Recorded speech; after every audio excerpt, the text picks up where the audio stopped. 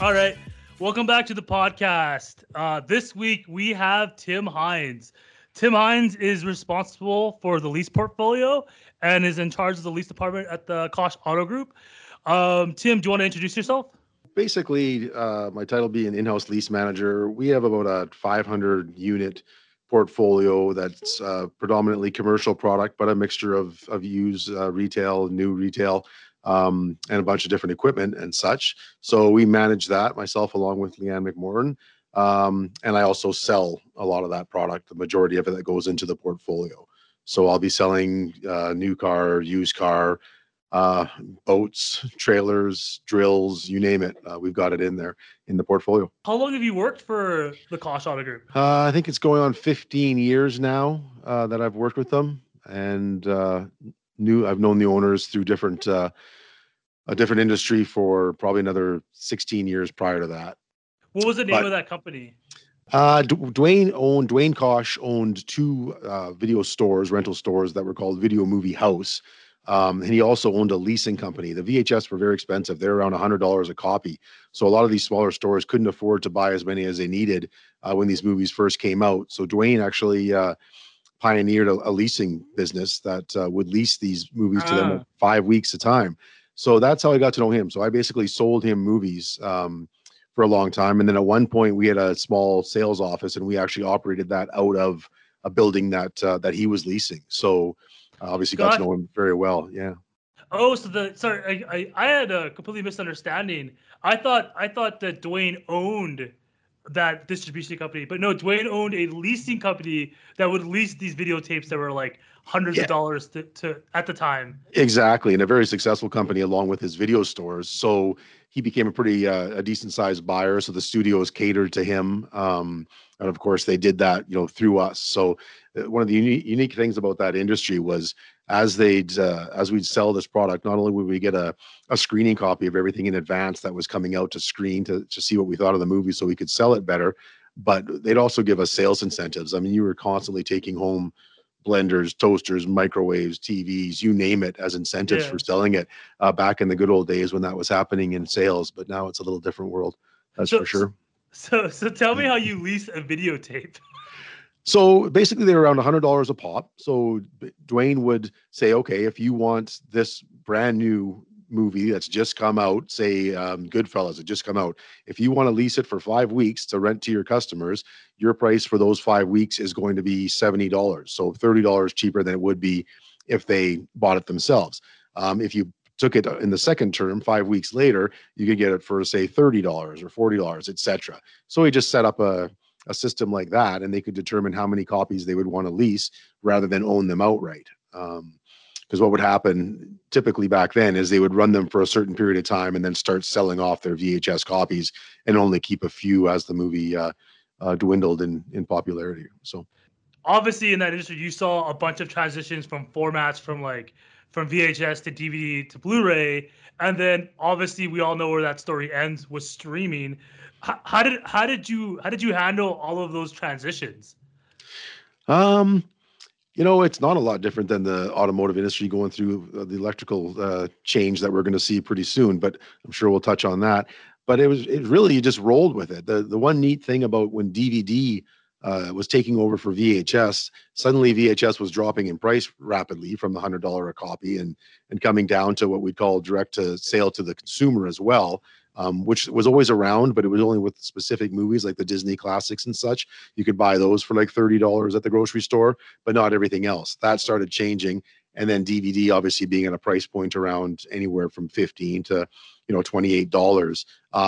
It became a different way of thinking for the video stores. They could carry more product, sell it off that much quicker, previously viewed, etc. So yeah, but most of the transition was you just kind of rolled with it. I think that's what most people have to do in business and take it as it comes and try to find your niche. So I guess so. When the price came down because of the formats, how did the leasing business still exist, or did it not exist? yeah, that was a thing. And that's really when it started changing for Dwayne and Video Movie House drastically because most of the stores could then afford to purchase what they needed.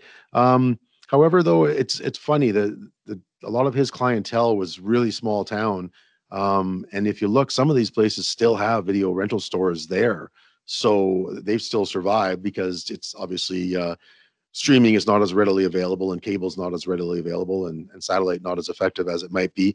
So some of these stores still exist out there and are still renting videos, amazingly enough. So he's still hung on. He's a pretty shrewd businessman. He saw the writing on the wall, got out of it, sold out to his partner. I ended up dealing with this partner probably for another 4 or 5 years before really streaming and the internet started taking over the business.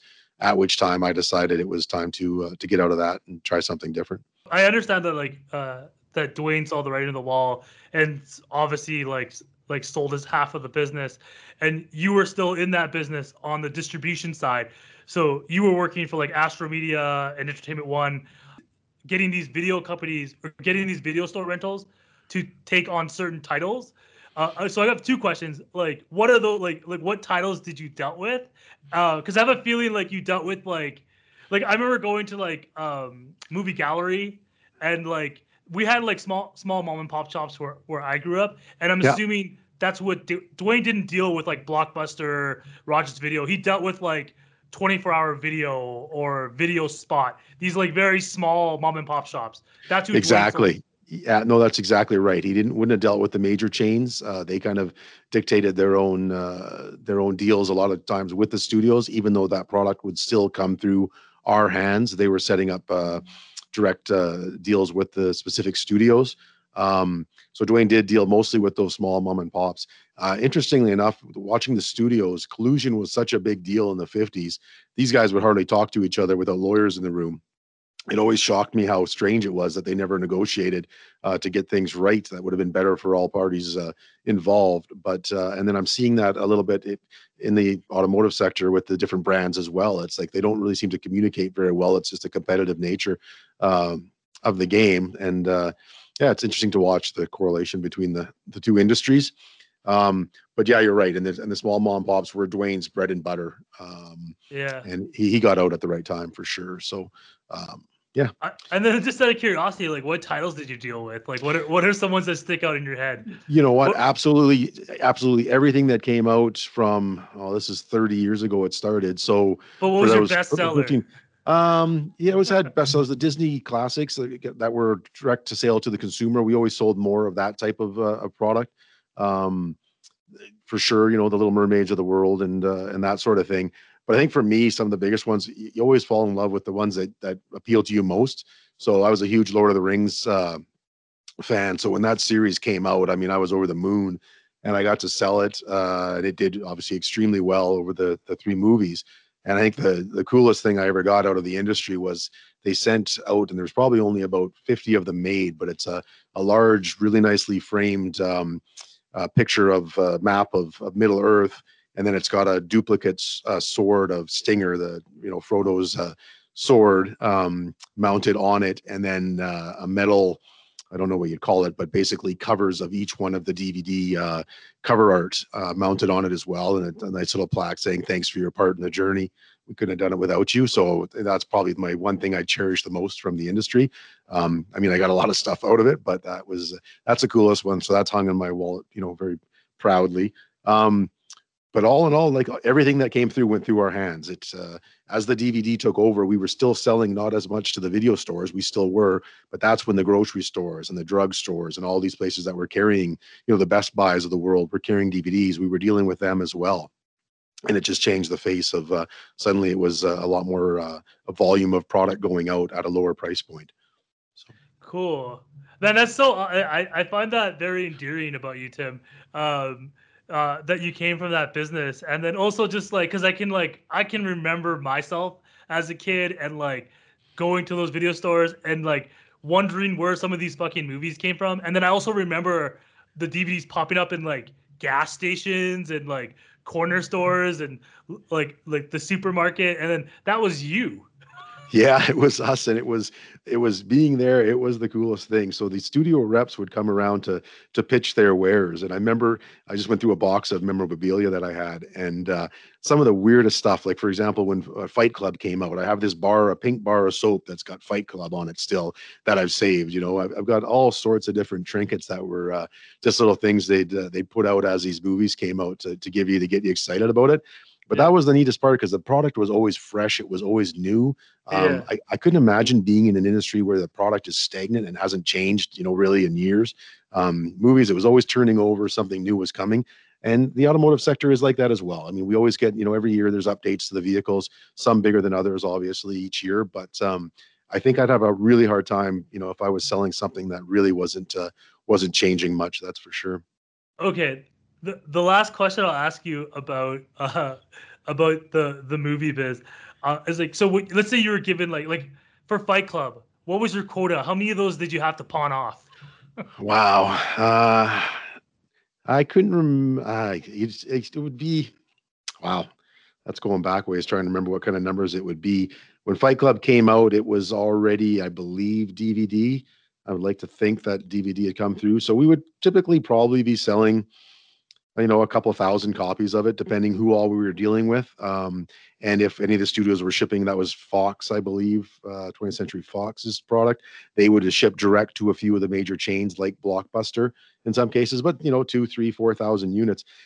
By our Alberta, so I was Edmonton, and there's a Calgary branch as well. We were running anywhere from $10 to $12 million in annual sales, kind of thing, in the heyday, before I left, in that kind of neighborhood. So it was a significant amount of product going out the door. That's for sure. Damn. Okay, I'll drop the subject. I always love that side about you. Okay. So you're at the end of that industry, literally, and streaming has taken over. Netflix has killed Blockbuster. You're looking to pivot. I think you told me once that you were on the verge of just buying a franchise of like a restaurant, and then as luck would have it, Dwayne Kosh offers you a position to take over the leasing portfolio. How does that work? Yeah, so basically, I had the opportunity to move to Calgary. They were kind of downsizing the Alberta region in the video industry. My wife's a bank executive for a long time with a credit union up here, so it didn't make any sense. So I got out of it, and the first thing I started looking at was a couple of different franchises, including I thought right away like a Subway or something like that, but I realized I wasn't going to be able to afford to do that. Started looking at M&M Meats. A pizza, what the heck is the pizza place that you put in the oven at home kind of thing? I get the two mixed up. I mean, Papa John's and it's the other one. It's Papa Murphy's Pizza. Started looking at that, but thought, okay, quickly realized I think I'm just buying myself a job and a lot of work. So I wasn't sure what I was going to do. If I thought I could always fall back on the restaurant industry if I wanted to, but that's not great when you have a young family. So Dwayne said, why don't you come sell trucks? I've never been a car guy. I'd like anyone else. I think they're interesting and such, but I was never driven by cars. As far as my excitement level went, I was never that eager to be in that business. But the opportunity arose where their lease manager was getting older and going to retire in a few years. So I stepped in, started learning the business, and it took about 3 years, really 2 years at least, before I really knew what I was doing. And then Mel retired shortly thereafter. And now for the last 13 years or so, 14 years or such, I've been kind of managing it and still learning as I go. So what did Mel do? Exact same role I did, basically oversaw the portfolio, sold product, just managed the lease portfolio. At that time, we were probably around 200 units in the portfolio. And I think at our peak, Leanne and I had it up over 650. How much money is that? I don't think Kosh's would like me to say what the revenue is, but it's high though. It's a handsome amount, and it's definitely been a very consistent revenue source for the Kosh Automotive Group. With going through some of the difficulties during the recession and stuff, 2008, we were still pretty consistent. So they do well with it, and it's been a good run, and hope to continue. We just went through a 3-month deferral program, and I'm pretty proud to say probably about 80 of our almost 500 leases we did 3-month deferral plans for the customers for, but we're off of that now, and it went pretty well. So we look like we're back to normal, and we're having some strong months again. So okay, but I want to dig more into like how the leasing portfolio works. So you have a set portfolio of customers that renew their lease consistently. Yeah. So okay, Kosh Ford offers what they call red carpet leasing, and you can lease a vehicle for 24 months, 36, 48. All we really do is with the Ford product, because we've been having the in-house department for so long, they give us money, rebate money that allows us to compete with their interest rates that they're offering at that time. So typically, if they're offering really big delivery rebates, but higher interest rates, it's not a great time in my world because I need really good lease rates being offered from Ford because then they have to give us more incentive money to match those rates. So we roll with that as they do come on board, the customers, and lease something. They deal directly with us. The vehicle has to be returned to us. Everything is done through us, the banking and such. So you kind of got a bit of a captive audience. And if you do a good job, which we typically do, they keep rolling them over and over and stick with you. And then recently, probably over the last 6 years, we've discovered a mechanism for cash buyers on the Lincoln side, which there's quite a few of. They're pretty much established people, professionals and such. But there's an opportunity there if we put them into what we call a prepaid 24-month lease. We can take advantage of the lease incentive money that we get, save the customer some end money, and make a little money on our side as well. And again, they kind of locks them in and they deal with us. So that's been also highly successful for Kosh as well. The customer, like the people you deal with, are so different from what the showroom deals with. Like, absolutely. No, and what's kind of really satisfying is we get a bit of everything. So my typical customer is a mid-sized business owner, has probably got anywhere from 3 to 20 vehicles out there in the company name. You're typically dealing right with the owner of the company, and you're the face of the Kosh. He doesn't want to deal with anybody else. He wants answers directly from you, wants everything taken care of quickly. So you're making decisions, which is great. It's nice to have that ability. So you're dealing with those people, and typically if you treat them right, they're lifelong customers. And I've got a number of them, and I've built some really fantastic relationships with some really great business owners and nice people. Then we get some of the retail stuff, where basically I have to put on more of the retail hat and do a little bit more of what the guys downstairs do, and get them out for their test drives and go take a look at colors and all of that. But we don't do as much of that just because time restraints. And then you get the offshoots, doing some heavy equipment. I've got people who've got boats, snowmobiles, but people that you basically start a relationship with, and then you start, branching off into some of this other stuff. And that's always interesting as well. I've been doing a bunch of Argos recently with one of my customers for the pipeline. We had just attempted to do a bunch of mobile bridges. Actually, the heavy equipment rolls over these creeks out in the pipeline in the field, and he wanted me to lease them the bridges that they will roll over on these creeks, and that didn't come through. But but we've done some strange stuff. But no, the best part is the vast array of different customers that we've had has been very satisfying, and it keeps it fresh as well. How has COVID affected your department? So, like everyone else, it affected us quite a bit. Right away, we realized there was going to be an issue. Leanne, who, there's really only 2 of us in the department, she ended up working half days and then working half of those days at home, which made it difficult because a ton of our work is administrative paperwork. So that made it harder. But of course, sales dipped for a little while in my end, so it allowed me to do a bit more of that paperwork and stuff again, and try to stay on top. We did, as I mentioned, need to implement a deferral program because the other brands and Ford were offering it. So, we had customers right away, can I miss my payment? It's like, well, no, but here's what we can offer you. It ended up being 3 months, and basically just had to cover the interest on their lease for that month at a time. And that was successful, and I think left a pretty good taste in the mouth of a lot of our customers who were, pretty happy that we could offer that for them. We saw a dip, but the most interesting thing was really once they started lifting a little bit of the restrictions, the government, it was like a lot of people came out of the woodwork. We got very busy very quickly. People wanted something new, wanted to, feel excited about something. So lo and behold, here they were buying vehicles to the point where, we're running out of inventory still to this day. We can't keep up on the pickups and transit vans and a number of other lines. So as it hit Kosh and our department, it's really bounced back quite well.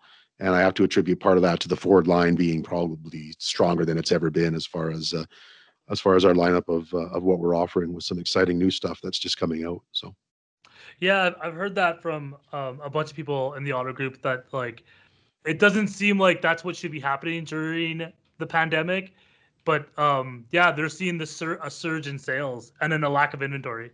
yeah, yeah. With the plants closing down, it certainly the lack of inventory is big, and it's hard to tell a customer, yeah, you can order that, but you're not going to see it till 3.5 months from now. It takes the emotion out of it for those retail buyers.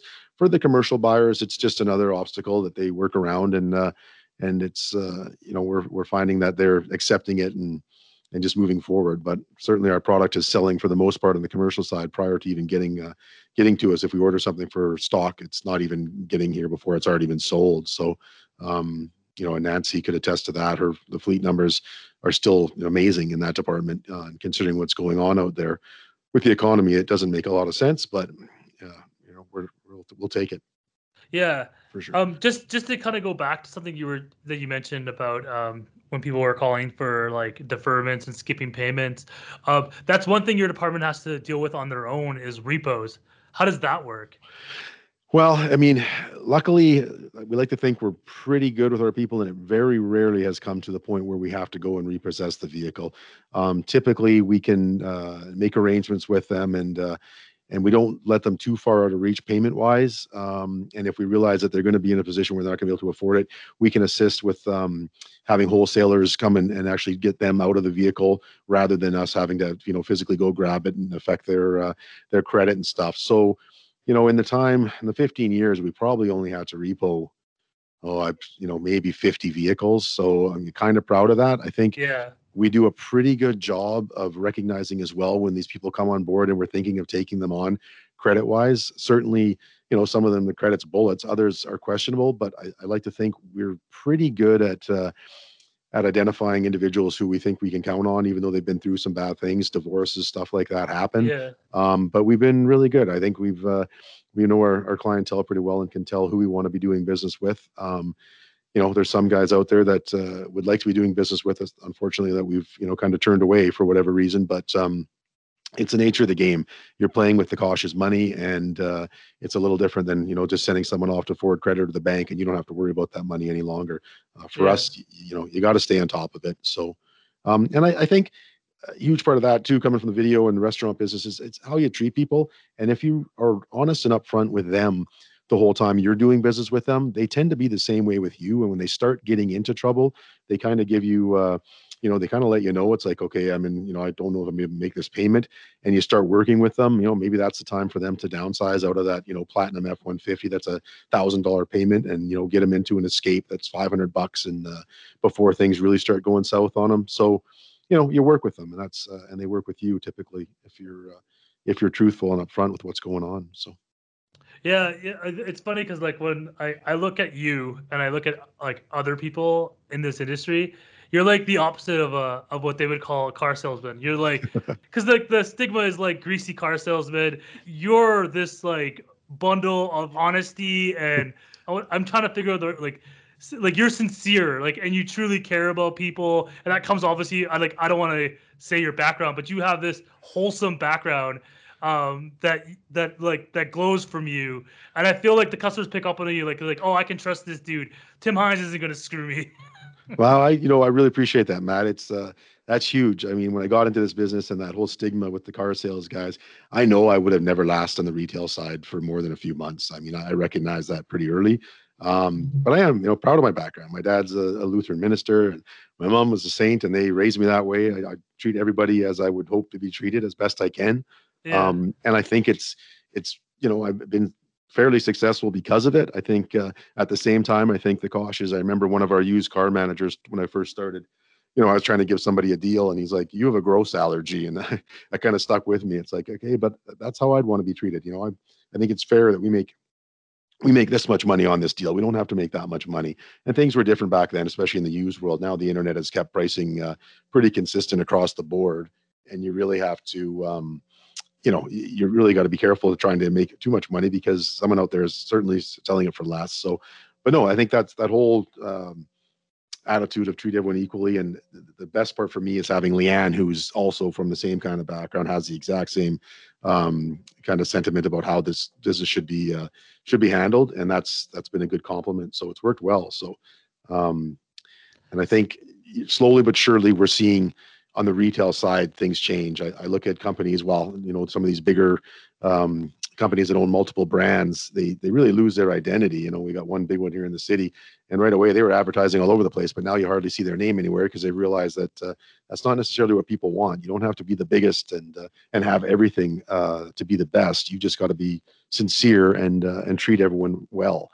And I think they're learning that lesson the hard way right now. A number of these brands. So. Mm. Something that you said kind of like stuck out to me, where it's like when you first got into this industry and that stigma. Is that something that you were worried about? Like, is that something like that was really concerning you? Like, oh man, I don't know if I can work in the car industry. How did you overcome that mental stigma? It was, and I didn't really know. I mean, I'd bought in a few vehicles, but mostly, of course, I dealt with Dwayne directly on the vehicles I'd bought. So I never really had to experience that whole car buyer thing, walking into a store and having to deal on the retail side. So when I watched it play out, I guess I quickly realized that some people were exactly what what the stigma was, and you kind of distance yourself from them. And unfortunately, in some cases, they could be in management positions and such. But you start, learning from the ones who weren't like that and had been successful for long periods of time, and try to just emulate what they're doing. But I realized too that this is going to exist.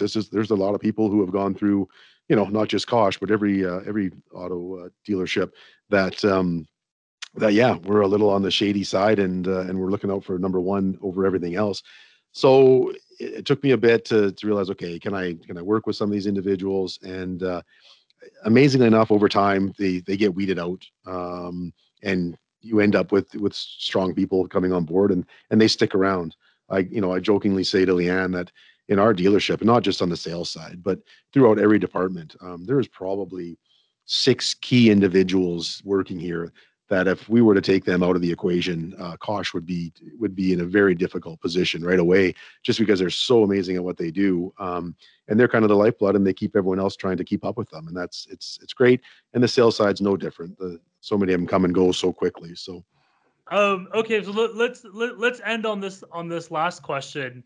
Where do you see everything going 5 years from now, 10 years from now, 15 from years from now in the automotive world? Well, I see electric for sure starting to take a bigger, more prominent role. I think cars are still going to be rolling down the road for a very long time to come. I think with COVID, I think our commuting, of course, is going to change somewhat, but I think we're still going to see strong numbers. I think you're going to see the main brands are going to be able to adjust quickly to the electric and provide the vehicles and services that people are going to want, and they're going to continue to do well.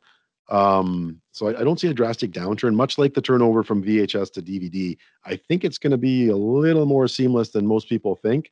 I won't lie. I see Tesla's stock numbers and I shake my head going, that's not right. There's something very wrong there. But then again, I look at the tech industry and wonder how the other guys, how Amazon and these guys got that big as well. So maybe they're onto something, but I don't think so. Toyota's still moving a lot more product than they are, as is Ford. So we'll watch electric kind of pick up and see what the next thing to come down the pike is. The thing that alarms me is just how expensive the product's getting. Every time Ford, does a rebrand, or not rebrand, but a refresh on a vehicle, this will be the F-150's fall for the 2021s. It's going to be completely redone. You see a significant price jump, 10 to 15%. And, we're selling pickups now for, in some cases, $100,000. And that's just an awful lot of money. But I guess, demand is going to drive it. So we'll see where that goes, but and see how electric goes. Yeah. It might open new industries. I agree. Like the cost of the product is pricing people out, especially like the retail side of the business with like Ford. But I can see other industries pop up, like subscription models for people who can actually afford a new vehicle, when then that actually might bleed into leasing. And that's probably where you'll end up going, Tim. Yeah, no, I think you will see some more of that, and leasing's going to be around for a while. You talk to a lot of people, and they're kind of like, well, the youth of today, they're going to turn their back on cars. I disagree with that. I've got a 20-year-old and a one that just turned 16 that's just trying to get his license, failed his first run, but they're excited about getting vehicles. So I Yeah. don't see that changing, right? They're going to be driving cars that are far less money than a brand new vehicle, but they are still excited about it. And again, I don't see it changing and turning off, that quickly. So I guess time will tell. But I like the concern that you raised, like the accessibility, which is money, right? It's like, Yeah. how much money do you need to make in order to afford a new pickup truck? And like right now, you're saying like a payment is like a platinum is $1,000. What happens when that vehicle becomes like 150K? Well, that's the thing. When I started, even 15 years ago, it'd be rare to see one that was more than probably, $70,000 MSRP, and now they're, 105. You just kind of go, wow, that's not in that long a time frame to see that kind of increase.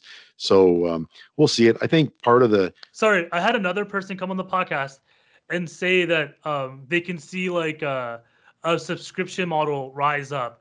And then talking to you, Tim, like, because you're in leasing, and to kind of hear you, like, you're not saying the same thing, but I can pick up pieces from your conversation, from our conversation, that echoes his sentiment, which I find super interesting. That I could actually see leasing mutate into some kind of subscription, or leasing still exists, but then have this new sub business of subscription come up for younger people who can't afford the product. Yeah, I agree. I think one of the determining factors is going to be the legalities of the insurance and such. People don't realize we have to deal with insurance companies all day, every day, because of course these vehicles have to be properly insured. That we're leasing, we're the owners. The leases are basically just leasing them from us, of course. So we need to make sure this insurance is all in place. And that's going to be the key there, because insurance is getting more and more rigid instead of more relaxed. It's right now, it's watching that industry. I'm curious to see how they're going to embrace subscription and stuff like that, because well, we see it with Lyft and everyone else now, like with the drivers. Are they employees or what are they? It's kind of like that in the insurance side as well. Who's going to be, okay, how many people do we have to have insurance on this thing? Is it just going to be one blanket? And how do we get that paid? That sort of thing. So that's going to be a real determining factor in subscription service in the automotive sector for sure. I think we'll end on that note. Excellent. Tim, thank you for doing this. No, thanks, Matt. It's a pleasure. All right, Tim. All right. Thanks. Peace, everybody.